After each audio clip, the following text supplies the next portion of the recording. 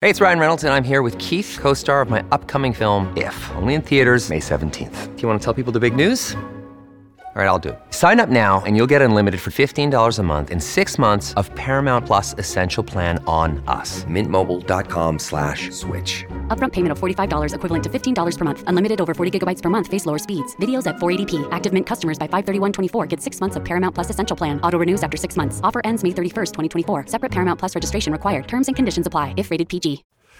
G'day, mate. Fratelloni's Ace Hardware and Garden Stores brings you Garage Logic podcast number 302, January 15th, 2020. It was 43 degrees on this day in 1990 and 37 below in 1888.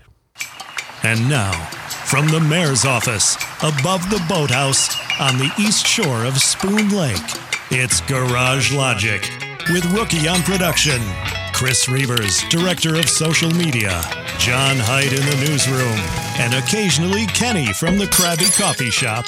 Here is your flashlight king, fireworks commissioner, and keeper of common sense, your mayor, Joe Soucheray. John Abraham of the University of St. Thomas has been kind enough to join us today. And John, are you a professor of thermal sciences, or do you prefer to be known as a mechanical engineer? Well, you've been doing your homework. Well, I can go to Wikipedia. Yeah, right. Everything's right on Wikipedia. Yeah, I'm a professor of thermal sciences, which means heat and fluids. Mm-hmm. So things like water, air, anything that can flow and heat. All right. And a PhD in mechanical engineering. You're making me blush. But You're yeah, a qualified that's right. young man. CNN had this on Monday, January 13th, John. The world's oceans are now heating at the same rate as if 5 Hiroshima atomic bombs were dropped into the water every second, scientists have said. A new study released Monday showed that 2019 was yet another year of record-setting ocean warming, with water temperatures reaching the highest temperature ever recorded. An international team of 14 scientists examined data going back to the 1950s, looking at temperatures from the ocean surface to 2,000 meters deep. The study, which was published in the journal Advances in Atmospheric Sciences, also showed the oceans are warming at an increasing speed. And then we learn of a fellow named Li-Jing Cheng. Yeah, that's right. Man, your pronunciation's fantastic. I think you've been practicing. He's the paper's lead author, an associate professor at the International Center for Climate and Environmental Sciences at the Chinese Academy of Sciences. And he said there are no reasonable alternatives aside from the human emissions of heat, trapping gases, to explain this heating, Chang said. And then where we all got concerned, we heard a word I've never heard before, joules of heat. Yeah, Joules. so that is not joules that you'd buy someone for Christmas or their birthday. No. A joule is a unit of energy, so it just means a lot of energy. There's 120 million joules in a gallon of gasoline. I didn't do my math homework before I got here. I didn't know this was going to be a quiz, but I believe you. I just looked that up, too. Yeah. But here's where John factors into this study, John Abraham. We are now at 5 to 6 Hiroshima bombs of heat each second, said John Abraham, one of the authors of the study and a professor of mechanical engineering at the University of St. Thomas in St. Paul, Minnesota. If the intent was to terrify me, you've succeeded. Why are we here? You mean, why are we in this room, or why are we in this planet? Why are we alive? That sounds so frightening until you begin to break it down. I mean, you're saying every second, there's 86,400 seconds in 24 hours. That relates to 507,600 atomic bombs per second. Let me see if I'm phrasing it correctly, and you correct me, that you are contending that humans account for that heat being transferred to the ocean, that it's human occupation of the planet using fossil fuels and there are other profligate ways which have resulted in this kind of heating. Is that a fair statement? I think maybe let's take a little step back, and I'll be short with this answer. We measure ocean temperatures, and we measure them with a bunch of different instruments, and groups around the world measure ocean temperatures. Why do we want to measure ocean temperatures? Because any excess heat that the Earth is gaining ends up in the oceans, over 90% of it. Mm-hmm. So if you want to know global warming, you had better measure ocean warming. In fact, global warming is ocean warming. So we measure the ocean heat every year, and we want to convey how fast the ocean is warming.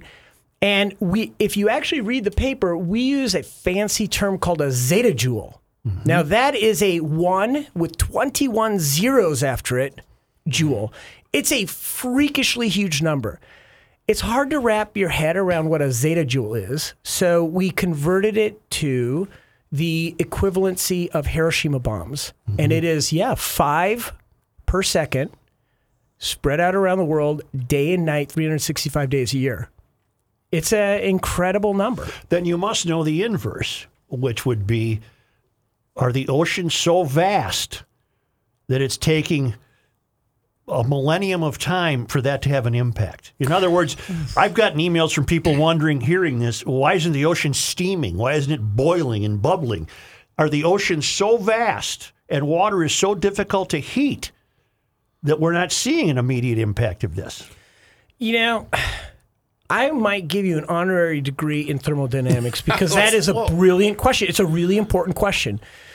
We have established that the Earth is warming, period. There is no doubt about that. Now, the question we want to next ask is, so what? That's what I'm asking. Yeah. So what? So what we've found is that surface waters have warmed about 1 degree Celsius or just under 2 degrees Fahrenheit. Does that matter? Since when? Since around 1985. All right. Okay. So does that matter? Well, one of the things we want to know is, how does it impact humans and how does it impact animal life? I'll tell you 2 ways that it impacts humans. Way number 1, when water heats up, it evaporates moisture to the atmosphere much, much, much faster. I'm using 3 muches there, much faster. 3, I got that 3. Makes 3 of them. That makes the air more humid, and that's what drives weather. That's what drives precipitation. That's what drives storms. So a warming ocean leads to, we scientists like to say, weather on steroids. It means that when it rains, it's going to rain harder, and you're going to get bigger swings in weather. So you could go from hot and dry to cold very quickly and then back to hot and dry. We know that's happening. And in fact, warmer oceans are making hurricanes and typhoons stronger. I did a study a couple years ago about Hurricane Harvey. That was a multi-billion-dollar storm, and that was a lot of the rainfall that fell because of Harvey was because the Gulf of Mexico was freakishly hot, and part of that was due to climate change. So a warming ocean affects our weather. Why are we in a period of, luckily, we're in a period of no severe hurricanes? We're not. We're not right now, are we? Well, it's winter. No, I understand, but I mean, last fall we didn't have any. If you look at the past 3 or 4 years, we have had a ton of really powerful hurricanes. Puerto Rico's still devastated. Yeah. We've had Florence was a hurricane that hit the Carolinas. We had a hurricane that went up the spine of Florida. We've had Harvey. I mean, these are really expensive. And do you know how much Superstorm Sandy cost us? I can't imagine. I'll tell you, $65 billion. Mm-hmm. And about 20 to 30% of that was due to climate change. So Joe, I don't know. I like money. Mm-hmm. I don't like to give money away for no reason. Mm-hmm. I don't want to waste money on excess damage caused by these storms. And that is certainly happening. But I only mentioned one of the issues, and that was more severe weather. A second issue that's happening is sea levels are rising. Mm-hmm. Why are sea levels rising? Well, in part, as you heat up water, do you know what happens? Yeah, it expands. It expands, exactly. And a good part of our sea level rise is due to these warming oceans. What is the impact for us? Well, we're going to have about 3 feet of sea level rise by 2100. Do you know anyone who lives in Miami? Yeah, many. Yeah. You know what I want you to do? Email them while we're on the show. Ask them if floods have gotten worse in Miami over the past couple decades. Parts of Miami are now flooding with high tide. Mm-hmm. So this is really expensive. What are you going to do in Miami? How about Venice, which was underwater 2 months ago, and now the canals are dry because of a really great low tide? That's wonderful. That's great. Let me ask you something. I want to stick with the, and most of the listeners were as confounded as I am by the analogy of the 6 bombs per second. What's your control for that? Wouldn't you have to have another Earth to compare it to? There's no control. This is conjecture and modeling. Actually, we have no modeling. Here's what it is. These are measurements that are taken in the oceans. We're actually measuring temperatures. Do you have any kids? I do. Okay. When they get sick, you stick a thermometer in their mouth. You can measure their temperature. You can get a sense of their health and their temperature. We're doing the same thing in the oceans. And we are not using computer models. We are actually taking temperature measurements. And here's what we're showing. The temperatures of the oceans are increasing. They've been increasing steadily, and they're increasing faster. So, but compared to what? Doesn't science require a control? If I say cigarette smoking kills you, I have to have 20 people in a room, 10 smoke, 10 don't. I take their vitals. They come back in 6 months, a year, 7 years, or whatever, and I'm able to empirically prove that the cigarettes have cut short the lives of the people who smoke. Wouldn't you need as a control an adjacent Earth that we could, hop over there on a helicopter? No humans live there. We could measure the temperature of the ocean, then come back here and compare how the two relate. So, Joe, we're sitting here, and some of the staff have, I see a coffee sitting on the table. Right. There's a cup of coffee. I could stick a thermometer in that cup of coffee, and I could tell you the temperature of that coffee. Right. And in fact, if I left my thermometer in there for a while, I could tell you whether the coffee's warming up or cooling down. Mm-hmm. I don't need another cup of coffee to tell me what is happening to the cup of coffee on the table. I don't need a comparison. So what you've described in terms of comparison is not necessary, because what we want to know are the oceans warming? And if they're warming, how fast? I have a question about that, Joe. And I actually wrote it down about 10 minutes ago. 2 questions about that. Where, as in what depth is the ocean warming, and where is the temp being taken? Surface, mid, 1,000 feet down, whatever. Yeah, that's a great question. So the reason why we go back to the 1950s is that's when we first get good temperature data. Do you know where we get it from? Navy. Mm-hmm. The Navy has temperature measurement devices that determine where what's called the thermocline is. And why do they do that? Because they want submarines can hide underneath the thermocline. Sure, right, yeah. The temperature sensing probes that the Navy uses, this is I hate to say this, it's called an expendable bathythermograph. We just call it an XBT. So we have this temperature data from these devices, hundreds of thousands of these devices dropped into the ocean over many, many decades. Those devices go down to up to 2,000, about 2,000 meters. Okay. Most of them are about 700 meters, which is a little over 2,000 feet. In the year 2005, however, the scientific community created a new system, which is better. It's called the Argo system, ARGO. And it is a set of robotic temperature sensors. There's about 3,800 of them right now. They're spread out uniformly around the ocean.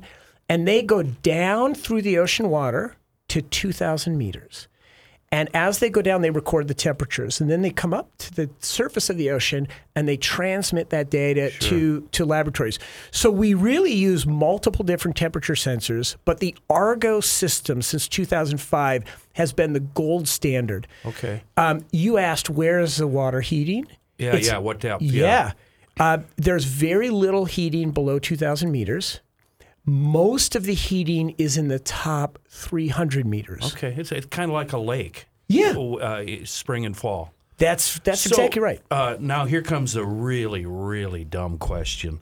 Can we roil it up, bring the cold water from down there up to the top, and even things out? Yeah. That's actually a really good question. It seems absurd. I think it's a stupid question. Now that I've said it out loud, it seems like a really dumb question. Get a big strong. Yeah, if we could do it, if we could do it, it would be great, but it would be really expensive to do. But I got to tell you something. We owe the oceans a thanks.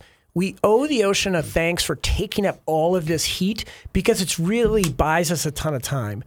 There are parts of the world where waters rise and fall, especially near the North and South Pole. Mm-hmm. But for us to do it on a reasonable scale would be impossible. Yeah.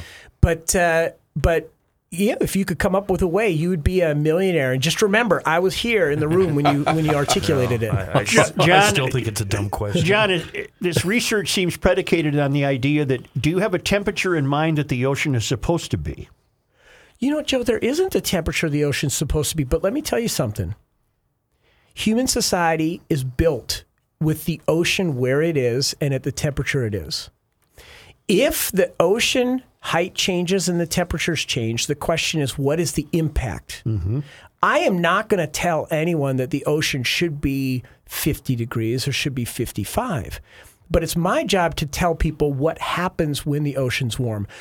Let me give you so we've built Miami near the coast.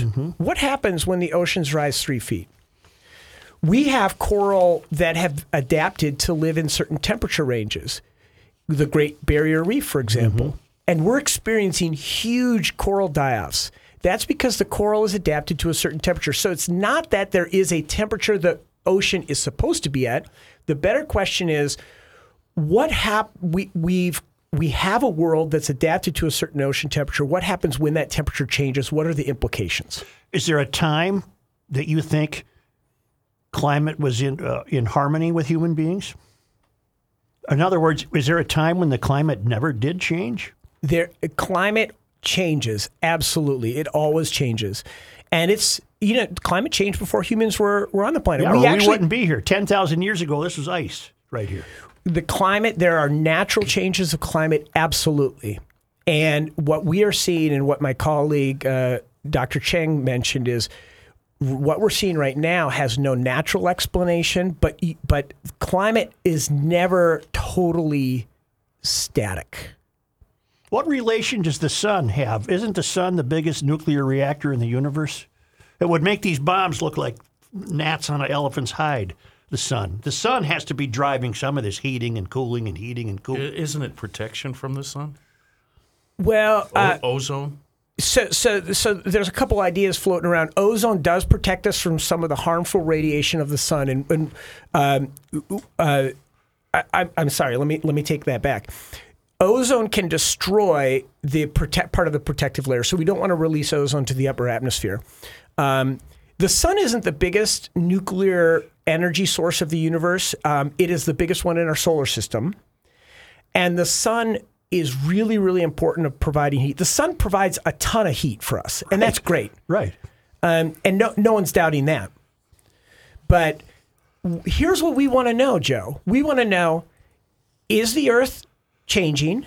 And if it is, how fast? And if it's changing, what are the consequences? And if there are consequences, what should we do about it? I mean, these are just reasonable questions that someone would ask because they could have dire consequences for us in the future. If the premise is that the heat is driven by human behavior, burning of fossil fuels and what have you, don't you also have to factor in what the equivalent in bombs, to keep that analogy going, that nature itself produces? Underwater volcanoes, going back to the sun. I mean, that has to be part of this configuration, doesn't it? Yeah, absolutely. And so what scientists have to do is we have to separate the human impacts from the natural impacts. And you mentioned something called the sun.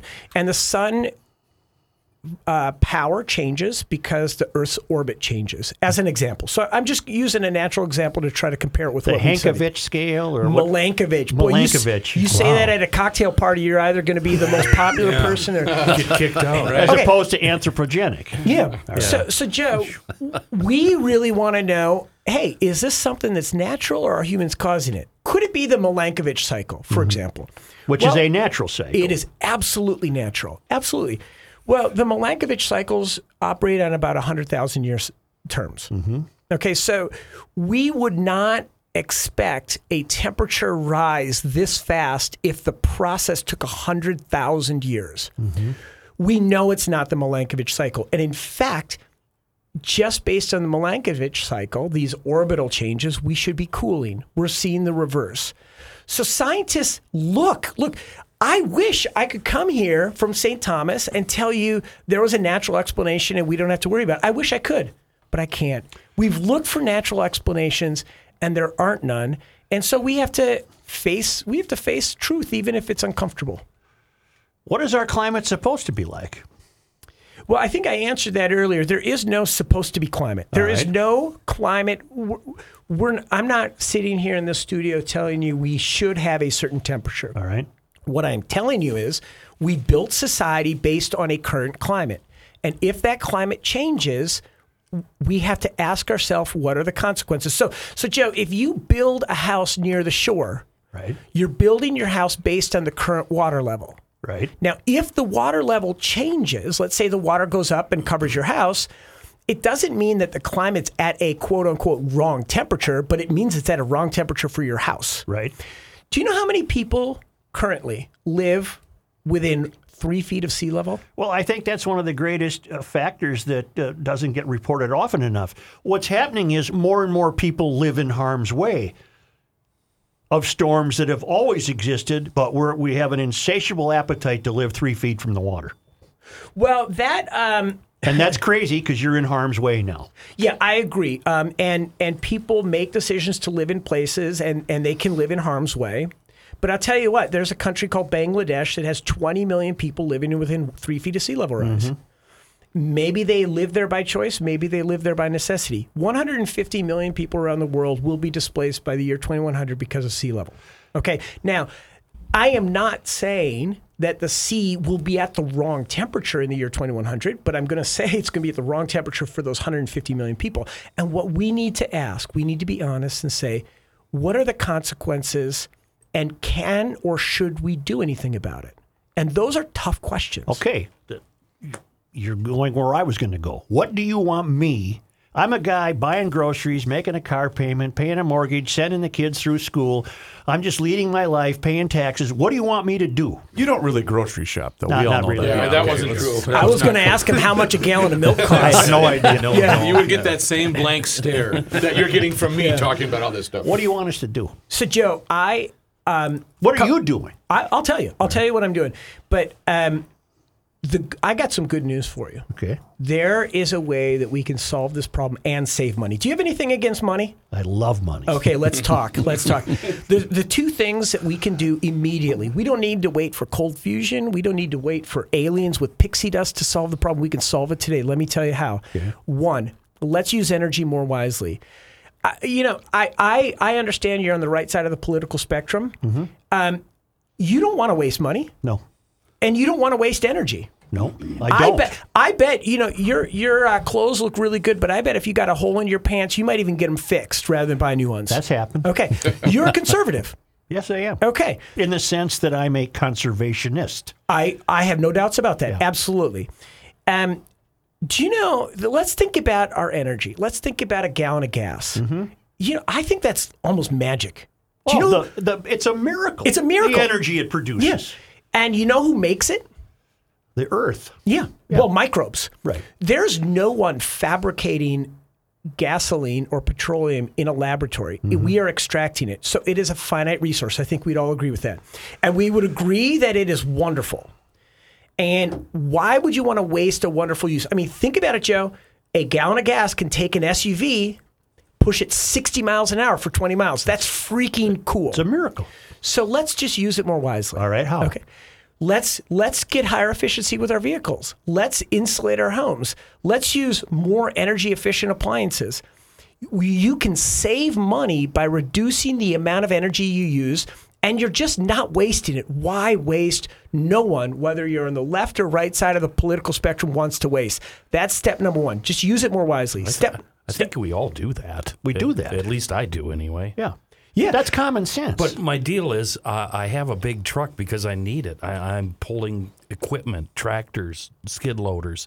I can't own an electric vehicle. It won't work for me. And I hear you. And you shouldn't own an electric vehicle. But you know what? Some of us can. Yeah. So in the year 2001, I bought a Honda Insight. I still own it. That car, do you know that over the lifetime of the car... So homely that it's cool looking. It is actually, we call it the Judy Jetson car. But let me tell you something. If you compare my car to an average car... Sound just changed. Like it just blew up in my ears. Oh. Something happened? Maybe headphones. It might be the headphones. Sorry. So, Joe, if you compare... It's not sabotage. Yeah, I hear you. No, listen, I really appreciate you guys bringing me in here. This is really great. Thanks for the Well, quality how come of you wouldn't come in the first time I asked you? Oh, wait, let's can we stay on Yeah, track I know. here? Let's Okay. go. So my car, over the lifetime of my car, I will save, I'm glad you're sitting down, because this is going to knock your socks off, $21,000 in the cost of gas. I need my we don't know that button. But yeah, And you know what? My car costs $20,600. So to answer your question, I'm not telling people who need a truck to go out and buy a Honda Insight, but there's a lot of people who just commute. And shoot, I have saved in money the amount that I spent on my car. That's pretty freaking cool. You know, the only problem I get from that is a back problem because my wallet's so fat. Okay, so we can use energy more wisely. I got a home energy audit in my house. And with it, I put some insulation in and fixed my house up. Within the first year, I got a return on investment for my expenses. So every year after that, it's just gravy. Now, so that's item number one. Use energy more wisely.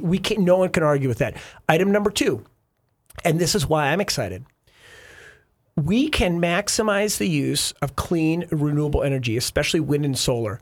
The cost of wind and solar has dropped so dramatically over the past 3 decades that it competes with coal. Do you know that Minnesota has an enormous number of wind and solar jobs? Yes. I outfitted my house last year with solar panels. I'm virtually off-grid. The return on investment, 7 years. I paid a Minnesota company to put solar panels on my house. I get a check from Xcel Energy, and after 7 years, it's all profit. I would rather do that. Oh, by the way, the emissions are zero. I would rather do that than pay for wars in countries that don't like us so much to protect oil, or to ship in coal from countries and other countries and other places. I would rather build an economy in Minnesota that's clean, that saves me money, and that creates jobs. Who could be against that? It's hard to refute anything you're saying, but it seems to pale. The fact that you have a Honda Insight and solar panels on your home pales against 500,600 bombs going off every second. You know, that changing the light bulb, how does that affect that? It's still mind-boggling, which is why I called you in the first place. I hear you. So my personal emissions are about a quarter of the average emissions of a person in the United States. If I am the only one who does it, it's not going to matter. Right. But if everyone does it, if billions of people did it, then it would make an impact. Yeah. And look, in the past, Joe, people told me, John, I know the climate's changing, but it's just too darn expensive to do anything about it. Well, you can't say that anymore because wind and solar competes with coal. So if you had to build a coal plant or to put up wind turbines or solar panels, and the cost was the same, but one of them didn't pollute at all, and the other two didn't pollute at all, and the other one did. Which is a logical choice? I'd go with the non-pollution. Yeah, and in fact, you're building jobs here in Minnesota. I don't know if you drive to the southern Minnesota, but it's wind turbine after wind turbine. Yeah. It is re-energizing the rural part of Minnesota. I want to pay farmers in Minnesota for my electricity. In fact, before I got solar panels, I was on the Xcel Energy Wind Source program for about 15 years, which meant all of my energy in my house came from wind. And that's money going to the pockets of farmers with wind turbines on their property. I love that. Who can be against that? Do you have children? I have 4. 4 kids? 2 biological, 2 adopted. Do you fear for their future? I feel fear for the future of the planet. I got to tell you, I'm privileged. I mean, we live in one of the best states in the best country of the world. And some parts of the world will be affected more than others. My kids are going to be insulated, but let me tell you something. One of my daughters is adopted from Uganda, and she comes from a country that is impoverished and that is a subsistence farmer economy. Right. I do a lot of energy work in Africa, and I got to tell you, those are hardworking people, and they live at the edge of what they can do, and they are the farming communities in the developing world are already feeling the effects. So I fear for those people. I feel for people around the world, but I got to tell you, frankly, my kids will probably be insulated from the impacts. Well, how can they be? I mean, I could say the same thing if you're just talking socioeconomically, but if the predictions of the future climate are dire and the seas are going to rise and Kansas is going to be underwater, it doesn't make any difference how well you've done. Your kids are still going to be in trouble. Well, but Kansas isn't close to the sea. I mean, parts of the U.S. will suffer more than others. Miami and New York will suffer more than Minnesota. But we are fortunate in that we live in a state that is part of the world that is almost as insulated as possible from the issues of climate change. Now, that doesn't mean we're totally insulated. We will still feel the effects, but it will be less here than elsewhere. I have a number of questions. Back to your solar panels. Are you selling, and this is just basically for my own personal information, because I'm very curious about this. Are you selling the power right back to the power company, or are you storing it in batteries? That's a really good question. We don't store it. Battery storage is possible, but expensive. Yeah, so that's what I've done a bunch of research, and I do want to go way off the grid at my place up north, and I want all my power to come from either solar or the wind. But I found that the batteries are cost prohibitive, and then I started researching how they get the materials for these batteries, and the mining for the nickel and the lead and everything else it's really disturbing, and it's a serious pollutant. Yeah, that's right. And so it is. You can avoid use of batteries if you do this net metering and you're connected to the grid and you sell it back. You don't need to store it. So that's basically the best way to do it. And there's a potential, if you don't use a lot of electricity, to actually get a check from the power company. I get a check. Cool. Absolutely. Yeah. So this is the kind. We're at the point in the technology where it just makes economic sense and environmental sense to do some of these things. There is no longer an economic argument to do nothing. Right. Let's go back to the bombs, which is why you were here. How many years is it going to take before this overwhelming statistic results in something measurable, knowable? It is already measurable. Okay. Destructive. We are already seeing the impacts of climate change in a warming ocean. So we've had a major die-off in the Great Barrier Reef. Is that destructive? I think so.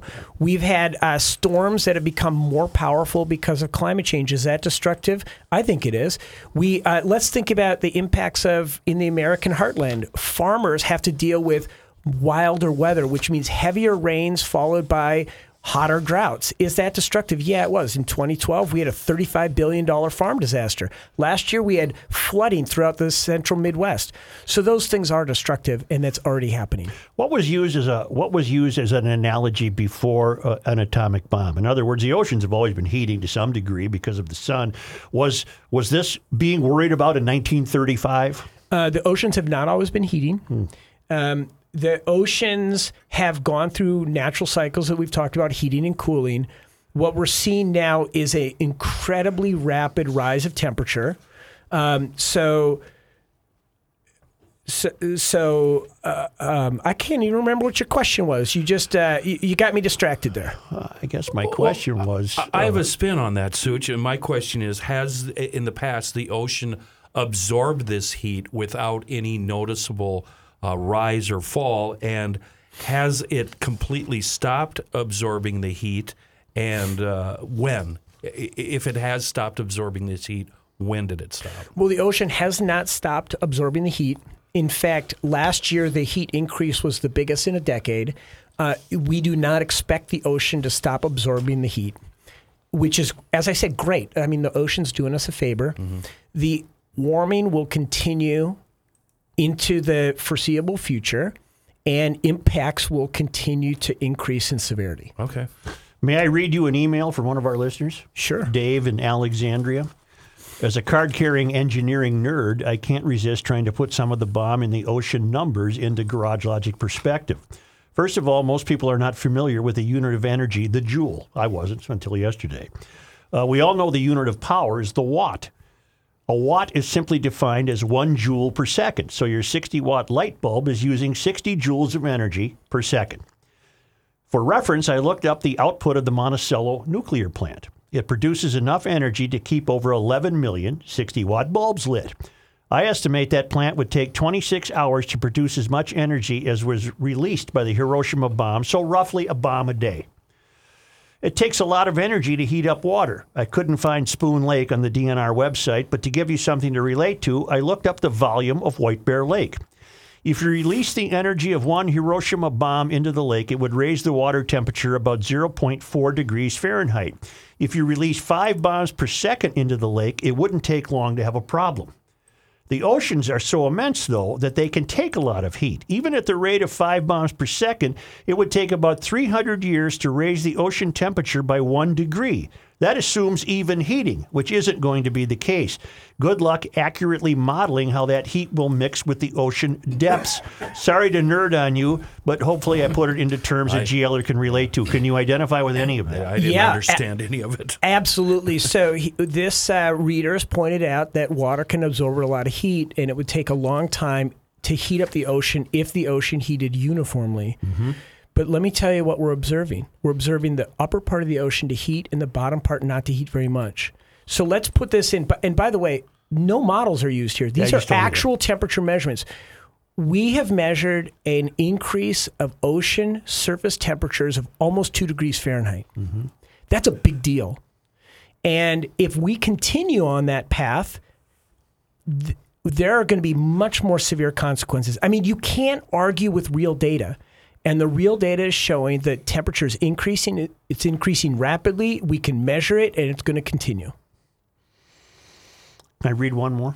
Please, read as many as you want. From Brian Hoffmeister. He's a project engineer. He writes, "You can breathe easy. The oceans aren't going to boil anytime soon. The energy unit we use on this side of the pond is the BTU.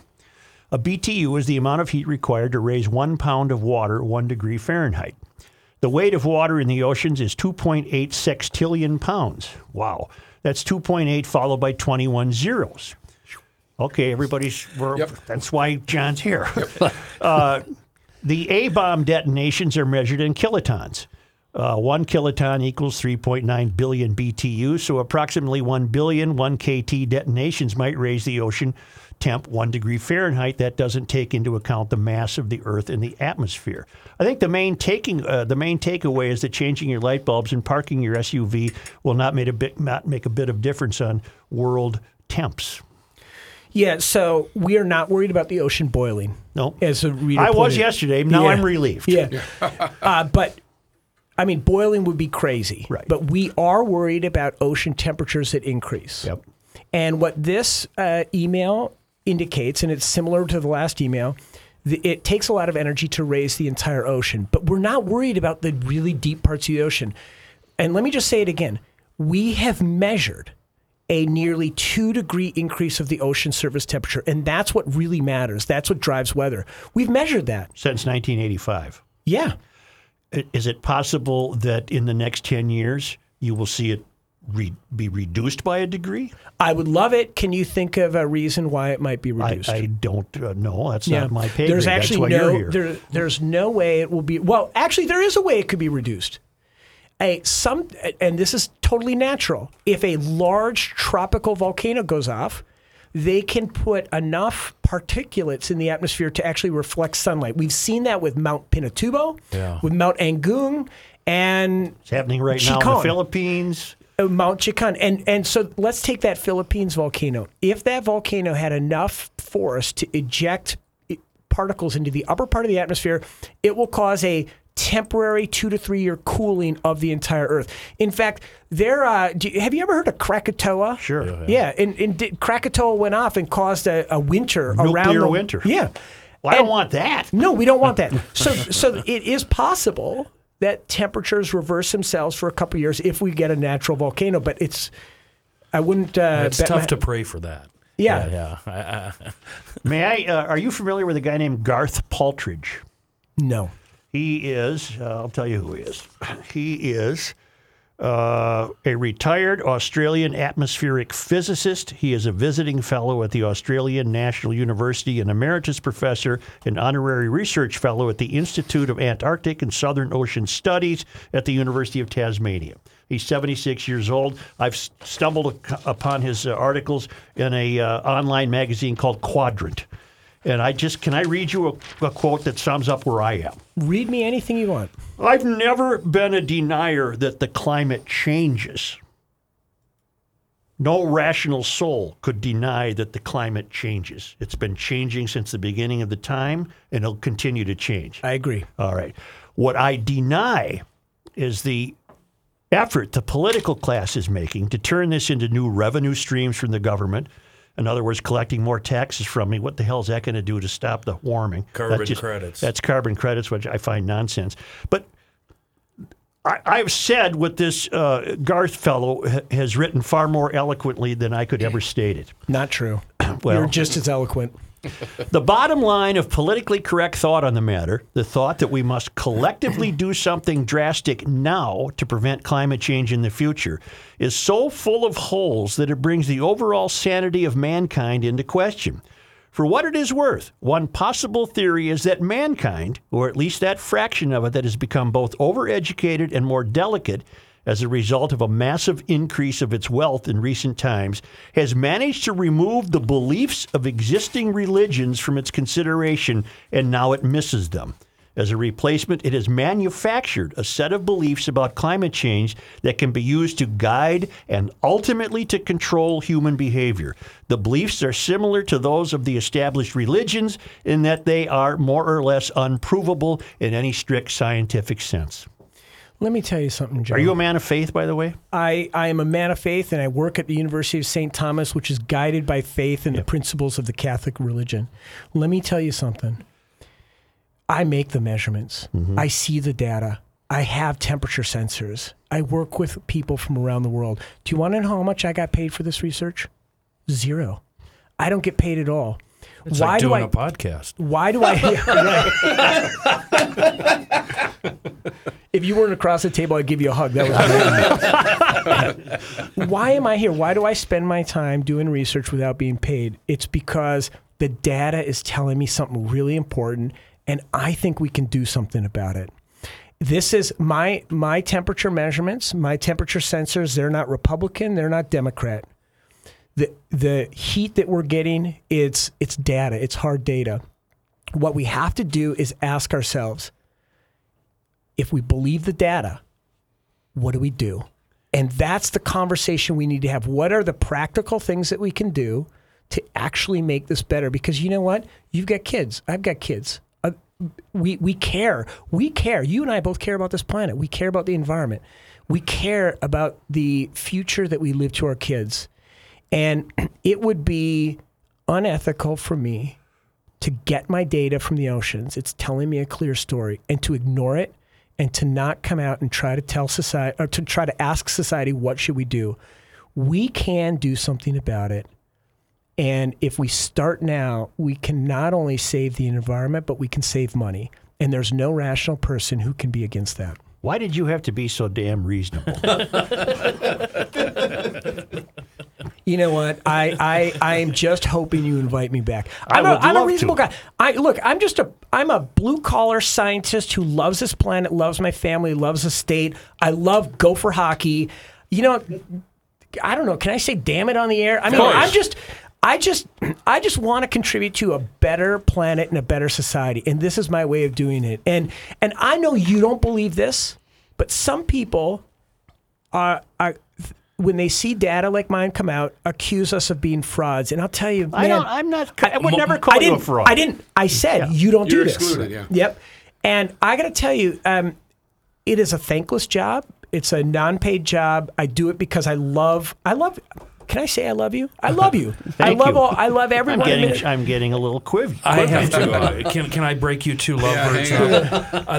Where I'm coming from is a lot of it seems like it's marketing, and the final goal is higher taxes and carbon credits. And carbon credits, I see that as punishment for me living just a normal everyday life. And I see some people buying carbon credits so they can plant trees, which I do every single year anyway, and don't make any money off it. And I do it because I want trees there. Right.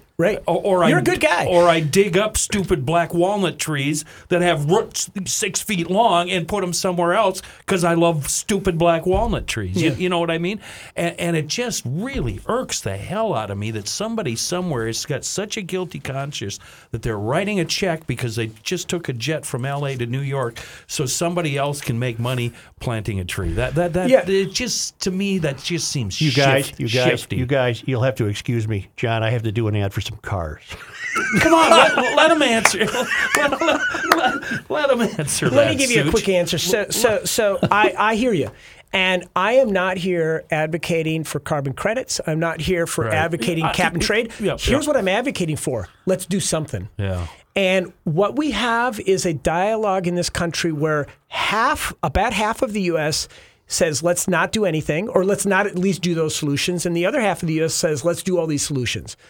If you don't like the proposed solutions, come up with some of your own. Yeah. Come up with some free market ones.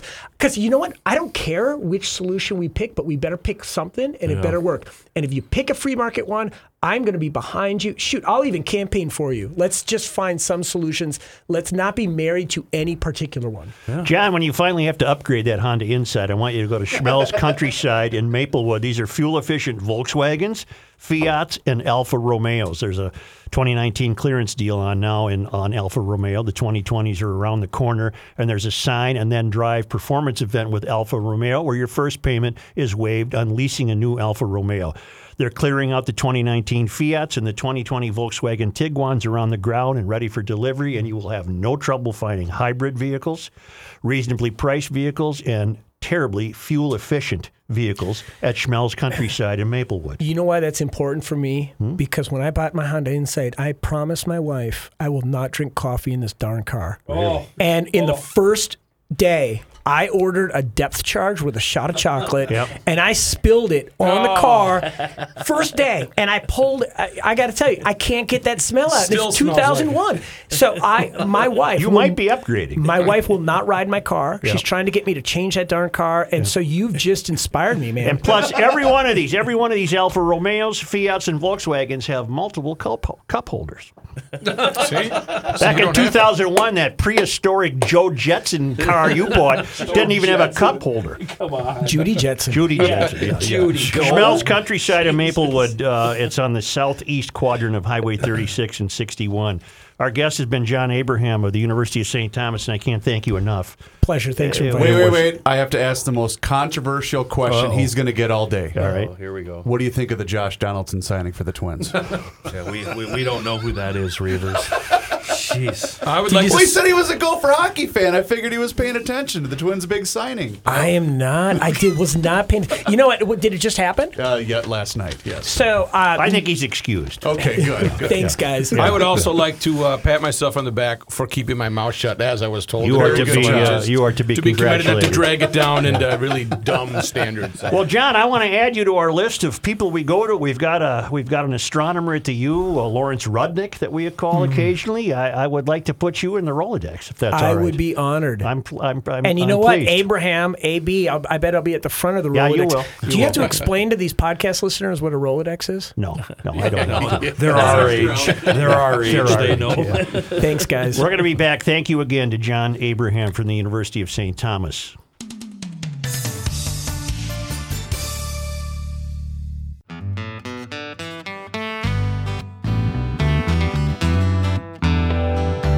It's the end of the world as we know it, and he feels This fine. Dylan?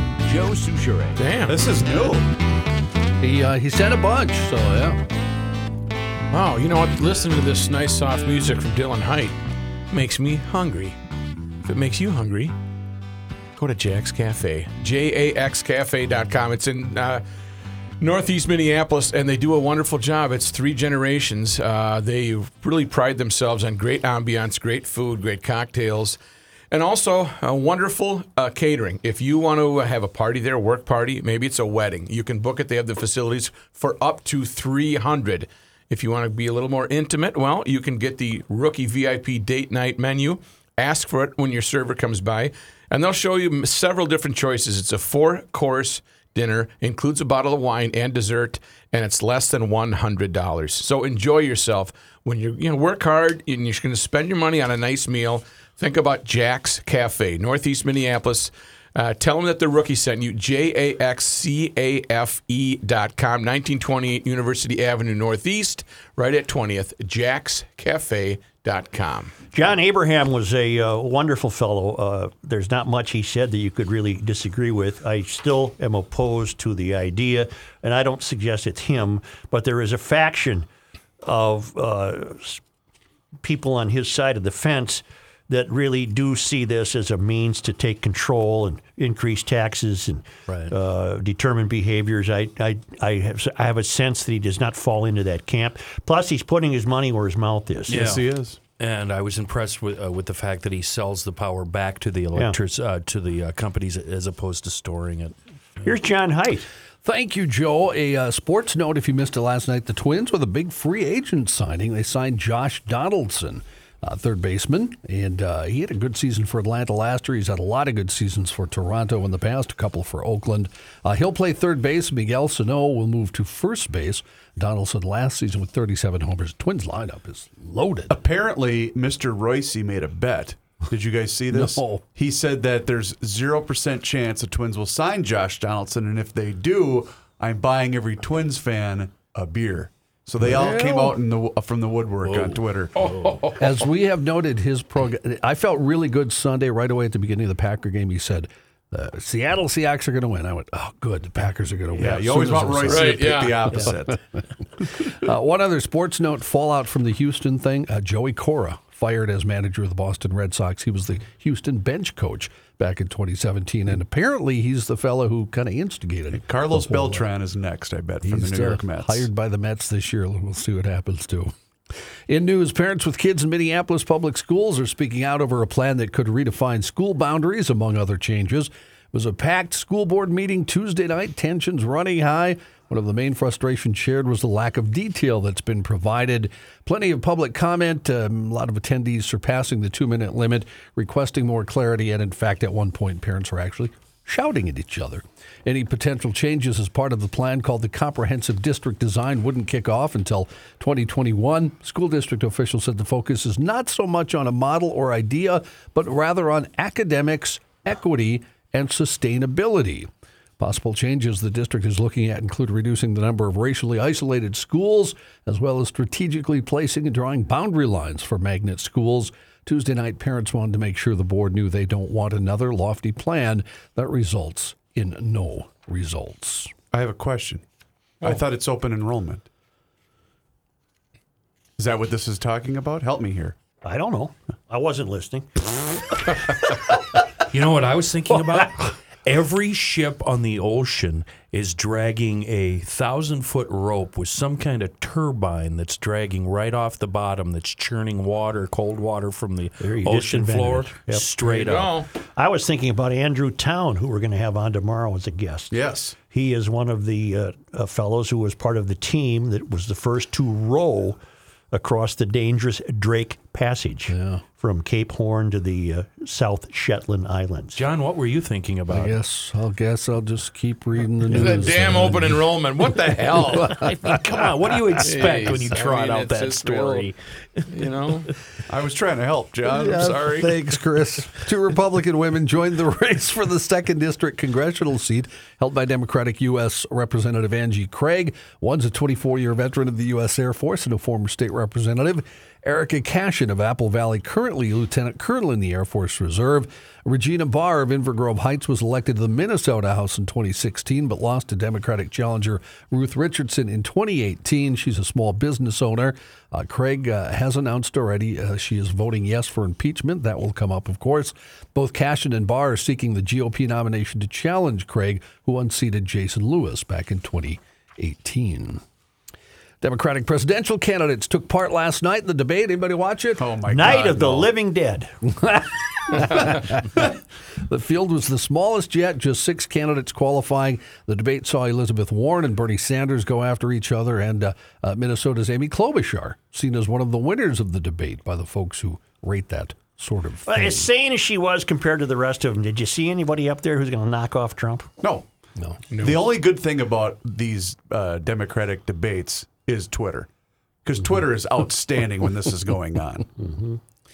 The Ukraine ambassador ousted by the Donald Trump administration is calling for an investigation into whether she was placed under surveillance by the president's allies after the release of new evidence from House committees involved in the impeachment inquiry.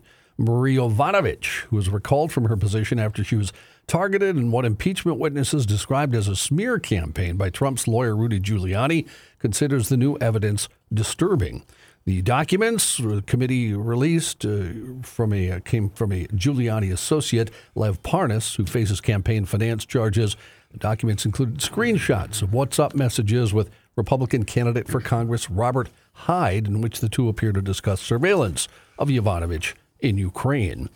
The new documents show that in March, Parnas sent Hyde articles critical of Yovanovitch, in which Hyde responded, "Wow, can't believe Trump hasn't fired this B word. Oh. Hyde sent a series of messages suggesting he had hired people in Ukraine to physically monitor the ambassador, referring to guys over there who might do something for a price. Hyde updated Parnas on what he said was Yovanovitch's location in March of 2019. While all this was going on, President Trump told Volodymyr Zelensky, the president of Ukraine, the ambassador was, quote, bad news, and she's going to go through some things. Vladimir Putin, see this? Yeah. Reorganizing the damn country Sure. right now. Has proposed changes to Russia's constitution that would limit the power of a potential successor if he steps down in 2024, indicating he might occupy a beefed-up role as Russia's prime minister or in the government state council. In a televised speech before senior officials, Putin suggested amending Russia's constitution to limit a future president to 2 terms in office. He so far has served 4. Right after that speech, not surprisingly, the Prime Minister Dmitry Medvedev said Russia's government would resign in full, allowing Putin to appoint new ministers as he embarks on a sweeping reshuffle of Russia's leadership. That's not really a free country. You think? Who's going to be the brave soul that raises his hand and says, I don't think that's a good idea. We'll see you later, bud. The Rock Hall class of 2020. Here we unveiled go. It's Wednesday an annual morning. event on The this show. debate continues. Now, this is not the. This is the actual people who are going in. These are not. We've already done the nominees. All right. These are the people who are going in. All right. I protest. Well, we got to hear it first. 6 artists and 1 behind-the-scenes player Yeah. will join the Rock and Roll Hall of Fame. By your tone, I suspect that you have some doubts with this one, John. Well, I don't. Rock and Roll Hall of Fame doesn't matter anymore. That's true. Once Journey went in and once Bon Jovi went in, it was over. There's no such thing anymore. But anyway, you're welcome. I think that might be the first musical thing we've ever agreed on.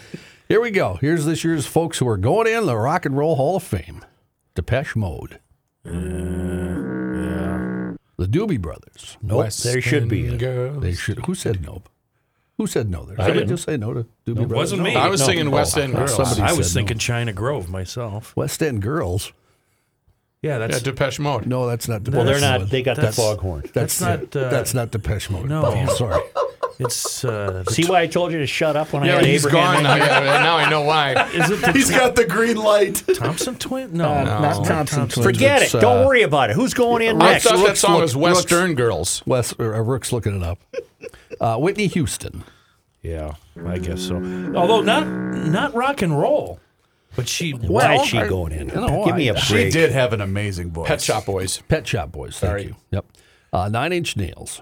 Oh, Trent Reznor, give me a break. I mean, I like them, and I don't think that they should be in the Hall of he's Fame. such a snooty snob. I mean, John, got to keep The going. Notorious B.I.G. Oh, Biggie word. Smalls. I love it when you call me Big Papa. And T-Rex. I'm not going to foghorn now. I love don't. it. What they have? They had one album that was. Don't they make duct tape? They're. I'm I don't. unsure. So you're anti-T-Rex? I like T-Rex, Bang a gong? but I don't believe they had the. They had one good song. That album was good. Yeah. Well, and that's it. All right. And then he got killed in a car crash. Who was the rap artist that went in? Big B.I.G. P. Notorious B.I.G. Hypnotize was his big I mean, hit. does hip hop and rap belong in what they call the rock I and roll? think it has to. Yeah. Okay. I think it has to. So therefore, you're okay with Whitney then, I'm because fine- I'm you fine have with to Whitney. acknowledge Whitney has a hell of a voice. In this batch here, I'd go with the Doobies, Whitney, and I don't know enough, unfortunately, about the Notorious B.I.G. I know my kid's a big fan, but I He don't was massive right Yeah. before he died. Yeah. And the other person going in is John Landau. He used to write for Rolling Stone before he became Bruce Springsteen's manager, and he's guided Springsteen's career. He earned the Amit Ertegun Award. The class of 2020 will become official May 2nd at the 35th Annual Rock and Roll Hall of Fame induction ceremony presented by Klipsch Audio, which for the first time ever will be broadcast live on HBO. This year's ceremony takes place at the Public Auditorium in Cleveland. Tickets go on sale February 27th. Folks that didn't make it this year that were on the nominee list. Yeah. Pat Benatar. She should be in. She should be in. I agree. Shaka Khan. Are you kidding me? You're going to let Benatar in, and you're questioning Shaka Khan? Okay, let them both in. Oh, Hell, my who word. doesn't get in? Oh, jeez. And the other band I thought should have gone in this year. I think we already argued about this one when the nominations came out. Thin Lizzy.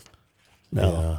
We had one album. Whiskey in a One Jar. album. They had about 6 great albums. They weren't. I am just a cowboy. Oh, what a great song. Boys are back in town. The boys are back in town. The cowboy song. Whiskey in a jar. What's that song? Whiskey in a Dancing on Jug the is ceiling. Metallica does that better than anybody. Dancing on the That is a Ceiling. good cover. It's in I a like the jar. Metallica. Whiskey in a Jarro. Prior to on the Notorious B.I.G., prior to him weighing in at a top-heavy 325 pounds early on in his career, before when he was skinny, he started his career as the Notorious Medium. The Medium. That's pretty funny, Matthew. Notorious Medium? Yeah, Notorious Medium. Long journey to get to the You end can't of hit that it. You one. can't win them all, you know? Yeah, sometimes you should He was just... known as the Notorious Medium? Medium. And then once he gained the weight, he went to B.I.G. He realized that he was... I get it. I get it. He was Keep going, John, please. For your loose leaf binder, Joe. Yeah. Police in Skidawat, Rhode Island. Yeah. I think your interview kind of made you dumb. Yeah, it did. I think you're done You for the did day. well with the 2 big words. Whatever 2 big words you had, Yeah. he was very impressed that you knew I got those. him. You can get him. In How long did you work on those? Couple days. In Skidawat, Rhode Island, police arrested a drunk driver early Monday morning after they found him and his truck in a swimming pool. Oh, yeah. Officers were called to a residence on Central Pike around 1:30 in the morning for the report of a car that had driven into a pool. When they got there, they found a home over 300 yards away from Central Pike. That's 300 yards off the road. Officers began following tracks of the vehicle on the home's lawn until they found 22-year-old Nikolai Bautista sitting in the driver's seat of his truck that was still running, sitting in the home swimming pool. The pickup truck It's like was the guy that was cutting Royce's grass when he dumped the Oh, lawnmower. my in. God. Remember that? The pickup truck was leaning to the driver's side and the pool was held out by the pool's cover. Officers soon determined from the odor of burnt rubber that Batista had been sitting there flooring the gas pedal in an attempt to get the truck out of the pool. Oh, that's not good. That's not good. God. Police say the passenger's side rear tire had spun so hard to the point that rubber of the tire was sprayed all over the pool's cover. Oh, wow. When Bautista finally got out of the car, police say he began immediately to slur his words. He had admitted to police he'd had a few drinks. When asked how many drinks he had, he replied, 2 inches.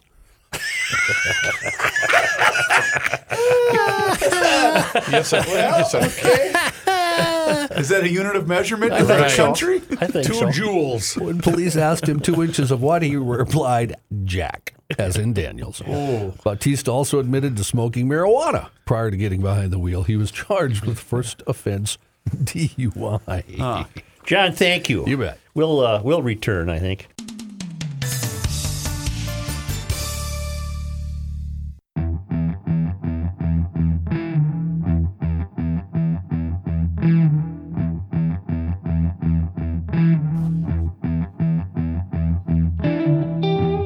The Earth is not your mother.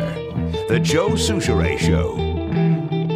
I keep getting the testimonials for Grunhofer's Old Fashioned Meats in Hugo. It's right on the north end of downtown Hugo on Highway 61. It's become the Garage Logician's go-to place to be the palace of meat, and it truly is incredible. You've got another big football weekend coming up, another weekend of grilling. Don't pay any attention to the forecast. Pay no attention to the snow and the cold. GLers grill all year round. Spencer's offering choice bone-in and boneless prime rib roast, double smoked hams, choice tenderloins, smoked salmon, lamb chops and roast, pickled herring. You guys love the jerky, which never makes it out of the parking Sweet lot. meat, baby. Ribeye burgers, rookie burgers, and the always noted 130 different flavors of lean pork brats, which must be grilled and not boiled. If you want to call ahead, too, maybe they could put together a little something for you. Maybe you want to put together a gift box if you're going to be traveling to a friend's house to mooch off them while you watch the football. 651-426-2800. That gets you right to the city desk. Boom. At Grunhofer's. It's in Hugo. It's on Highway 61. You can't miss it. They got the big red GL sign out in the front of the parking lot. It's just fantastic. Grunhofer's Old Fashioned Meats in Hugo. This comes from the Pentagon. This does not come from a cashier side tabloid at the grocery store. The Pentagon is in possession of top secret classified briefings regarding UFOs, and they believe that it would threaten U.S. national security if made public.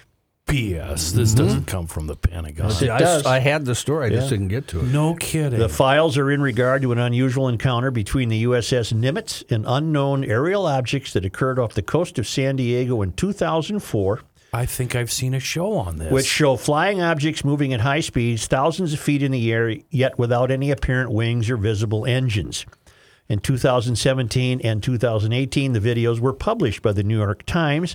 The Navy later confirmed that the videos, which were never supposed to be released to the public, are in fact real and were never meant to be seen. Wow. Now, in response to a public records request under the Freedom of Information Act sent by researcher Christian Lambright, the Navy is saying it has discovered additional briefing slides and an additional video pertaining to the incident. Here is a portion of the letter sent by the Navy to Lambright. We have discovered certain briefing slides that are classified top secret. A review of these materials indicates that they are currently and appropriately marked and classified top secret under Executive Order 13526, and the original classification authority has determined that the release of these materials would cause exceptionally grave damage to the national security of the United States. We have also determined that the Office of Naval Intelligence possesses a video classified secret that ONI is not the original classification authority for. I don't know what ONI is. Oh, Office of Naval Intelligence. Vice then reached out to the Navy to verify information regarding its response to the Freedom of Information Act request, to which the Navy replied it has the video and that investigations are ongoing. The Department of Defense, specifically the U.S. Navy, has the video. As we've stated previously, as the investigation of these things continues, we're not going to tell you a damn thing about them. However, I can tell you that the date of the 2004 USS Nimitz video is November 14th, 2004. I can also tell you that the length of the video that's been circulating is the same as the length of the source video. We do not expect to release this video. Why would our national security be stressed by the release of this? Because everybody's going to do what I'm pledged to do now from this moment forward. I'm done with your stupid bleeping bills. I'm not paying one more bill ever. I'm going back to Marlboro Reds. I'm going up to 3 packs a day. Right. And I hereby promise you that I will be drunk every single day for the rest of my life. What are you suspecting? It's over. You think so? It's over. This confirms everything that we've been worried about since, what was it, back in the 30s out in Vegas? Area 51. Yeah. It's over. It's done. It's over. Weren't we going to storm Area 51? As a matter of fact, you know what? Where's my briefcase? I'm going to have a bleeping cigar right now. No, screw you guys. I don't think you should do that in here. What threat to our national security would showing me that video? Nobody's going to pay their taxes. Are you kidding me? I'm never paying the government a dime. So that what they're saying is they're capable of taking us over at any moment? Anytime. Really? I think so. Yeah. I think so. Hey, are you trying to get some credit for your... yeah, I meant to bring that up. Why are you bringing this up? Neck scale? Damn, I should be... You're changing the subject so we can talk about this? Well, I don't know where to go with this. I don't know why I'm being protected by my government from showing me this. I want to see it. Where did this story come from? How long have you been... Pentagon. How long have you been sitting on it? Why didn't you open the broadcast with this? Got it today. Because I had a guest. Global warming doesn't matter anymore. I had a guest. Yeah. Nothing matters. Well, go search the New York Times archives All right. and watch the video. Kenny, when we get done and you leave here, where's your first stop today? The lick. And I promise you, I'll have 4 of them gone by the time I hit my driveway. Drinking and driving every second I'm on the road. No, he's not really going to do Puffing that, kids. Big, huge Bob Marley joints the size of Red Bull cans. Wait till he gets the tap. Kenny, it's not happening. Oh, my God. I'm surprised at your reaction, Kenny. I didn't know it would be that reaction. My reaction is, I want to see this. Why are you protecting me from this? I guess I'm not a national security interest. That's tantamount to admitting that there's stuff up there that we can't defend against. That's what it is. Absolutely. And everything we've heard, all these rumors about UFOs going back 80 years, it's all true. Yeah. Going to the lick. So the aliens basically have us. Do you have any idea how hard it is for me to just stay sober every single day and be amongst you asshats? Wow, sober? Kenny's in therapy. Dealing with you jags?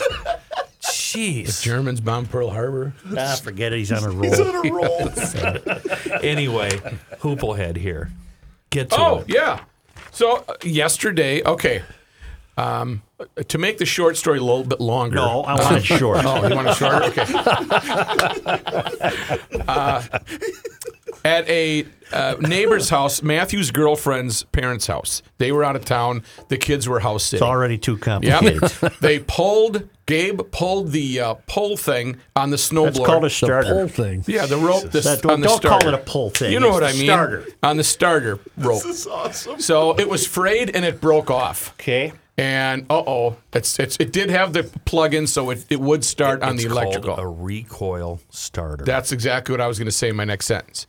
So Gabe and I went over to take it off to repair it, and Kenny was saying, "Oh my God, it's going to be big trouble." I told them, and I've repaired a number of these. You pull them off; it's 4 bolts, and then you have to undo the spring. And the spring is a kind that winds up. Yeah. And if you don't contain that spring, oh my God, as you take it off, it goes boing. Yeah. So he scared the hell out of me. And then you have to re-spool the spring. Yep. And it's frustrating. Why I've done didn't it. you just take it to Frats?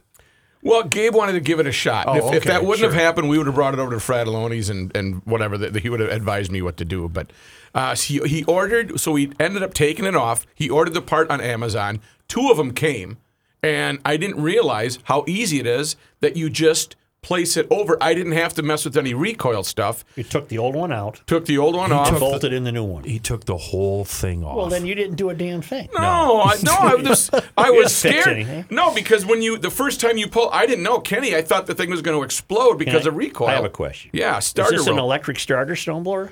There is an electric Well, then start why, as well. why were you even pulling the cord? Well, because even though it was frayed, we broke it, so I want to replace you didn't the part. answer my question. Why did you skip that altogether and just start it with pressing the little red button? I did the last time, but I still wanted to repair it once I got the part because I didn't want to leave them with a broken snowblower. Matthew, that tweet you sent out was very, very embarrassing. You embarrassed all of us. No, here that at was this that time. was I was proud of praiseworthy. you. I was proud of On you. the contrary, this was You to are be dangerously praised. close to an intervention. Did you unblock me? No, I as a What? matter of fact, I did block you. And seriously, you have done us and Garage Logic harm. No, I think so. No. You have set the I think program so. back. You should see all of the response that I got on Twitter because I posted a video. Were people congratulating you? Yes, everybody was saying there's over 100 likes, and they're all saying this is fantastic. Congratulations, Rook. I don't know how many Did scale. they all come from the Twitch farm? Good job, my friend. Hey, Rook, I have that farm. one too. Electric start not working. Just plug her in and hit the button. That's so what Joe says. I think what we should impose then is, you know how when you were taking an algebra course, your teacher would grade on a curve. I never took an algebra course. So Yeah, maybe but what we listen. should do here in GL is grade on a curve, where something like this for you, Kenny, this is child's play. Chris, I pulled 2 recoils last weekend on 2 snowmobiles so I could access the points and file them down because they were sticky. You took out the pull thing. I did 3 carburetors on my 3-stage, and then I had a 4 on the floor. Matthew, I also did the carbs too. Yeah, you just clean her out. And then I said that one time to Kenny. I just cleaned out the carburetor. And he said, "You mean the air filter?" And I went, "Damn, yeah, you're right." I cleaned out the carburetor. He said, "You mean you cleaned out the air filter, right?" I said, "I guess that's what it was." That's not even close enough. That's 2 different items. Still under the hood. Yeah, well done. Man of the year. Is the GL crew having bitch fights? What's that? You know what? You know what really bothers me about this? The waste. Did you throw away the old recoil? I can do anything with it. Because it's perfectly good. All you have to do is take it apart, Needs a new rope. put a new rope in there, put it back together, and you've got an extra. You know what that's called? A bing bang boom. You got a brand new pull thing. That's let's leave well enough alone for me. Say tomorrow, Andrew Town. That's un-GL. It is. We do not waste like that in Garage Logic. I'll bring it to you. Thank I you. didn't throw it away. Andrew Town from Minneapolis was part of a 6-man crew that became the first to row a craft from Cape Horn, Chile, to the South Shetland Islands of Antarctica. And I'm excited to talk to him about that. That's gonna be neat. harrowing journey in the world's roughest oceans that aren't even that warm, despite the megaton bombs going off. It's a cold part of the world there. And so I'm looking forward to that. Fantastic. Yep. Hey, Thank don't you. forget to download the new Pod MN app for listening to Garage Logic, by the way. What's the point where aliens are going to, It's over? It's Want me to ride with you? Done. Aliens, if you've got your smart device, download the Pod MN app. You joke about it, but it's over. Well, when they come, we'll tell them to go to garagelogic.com to get all of their garb, and they can catch up on a lot of the podcasts as they're heading back to Org or wherever the hell they live. Stephen King said art should be judged on its quality, not diversity, and he's being kicked out of the club. Oh, He's getting culture canceled. More on that tomorrow. Imagine that something should be based on quality. Yeah, we can't have that. No, it's not even going to be brought up tomorrow. I Alrighty. don't like Stephen King that much. Sounds good.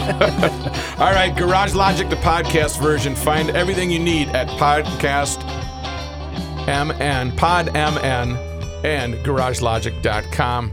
And now, back to the snowmobile thing. Was it snowblower or snowmobile?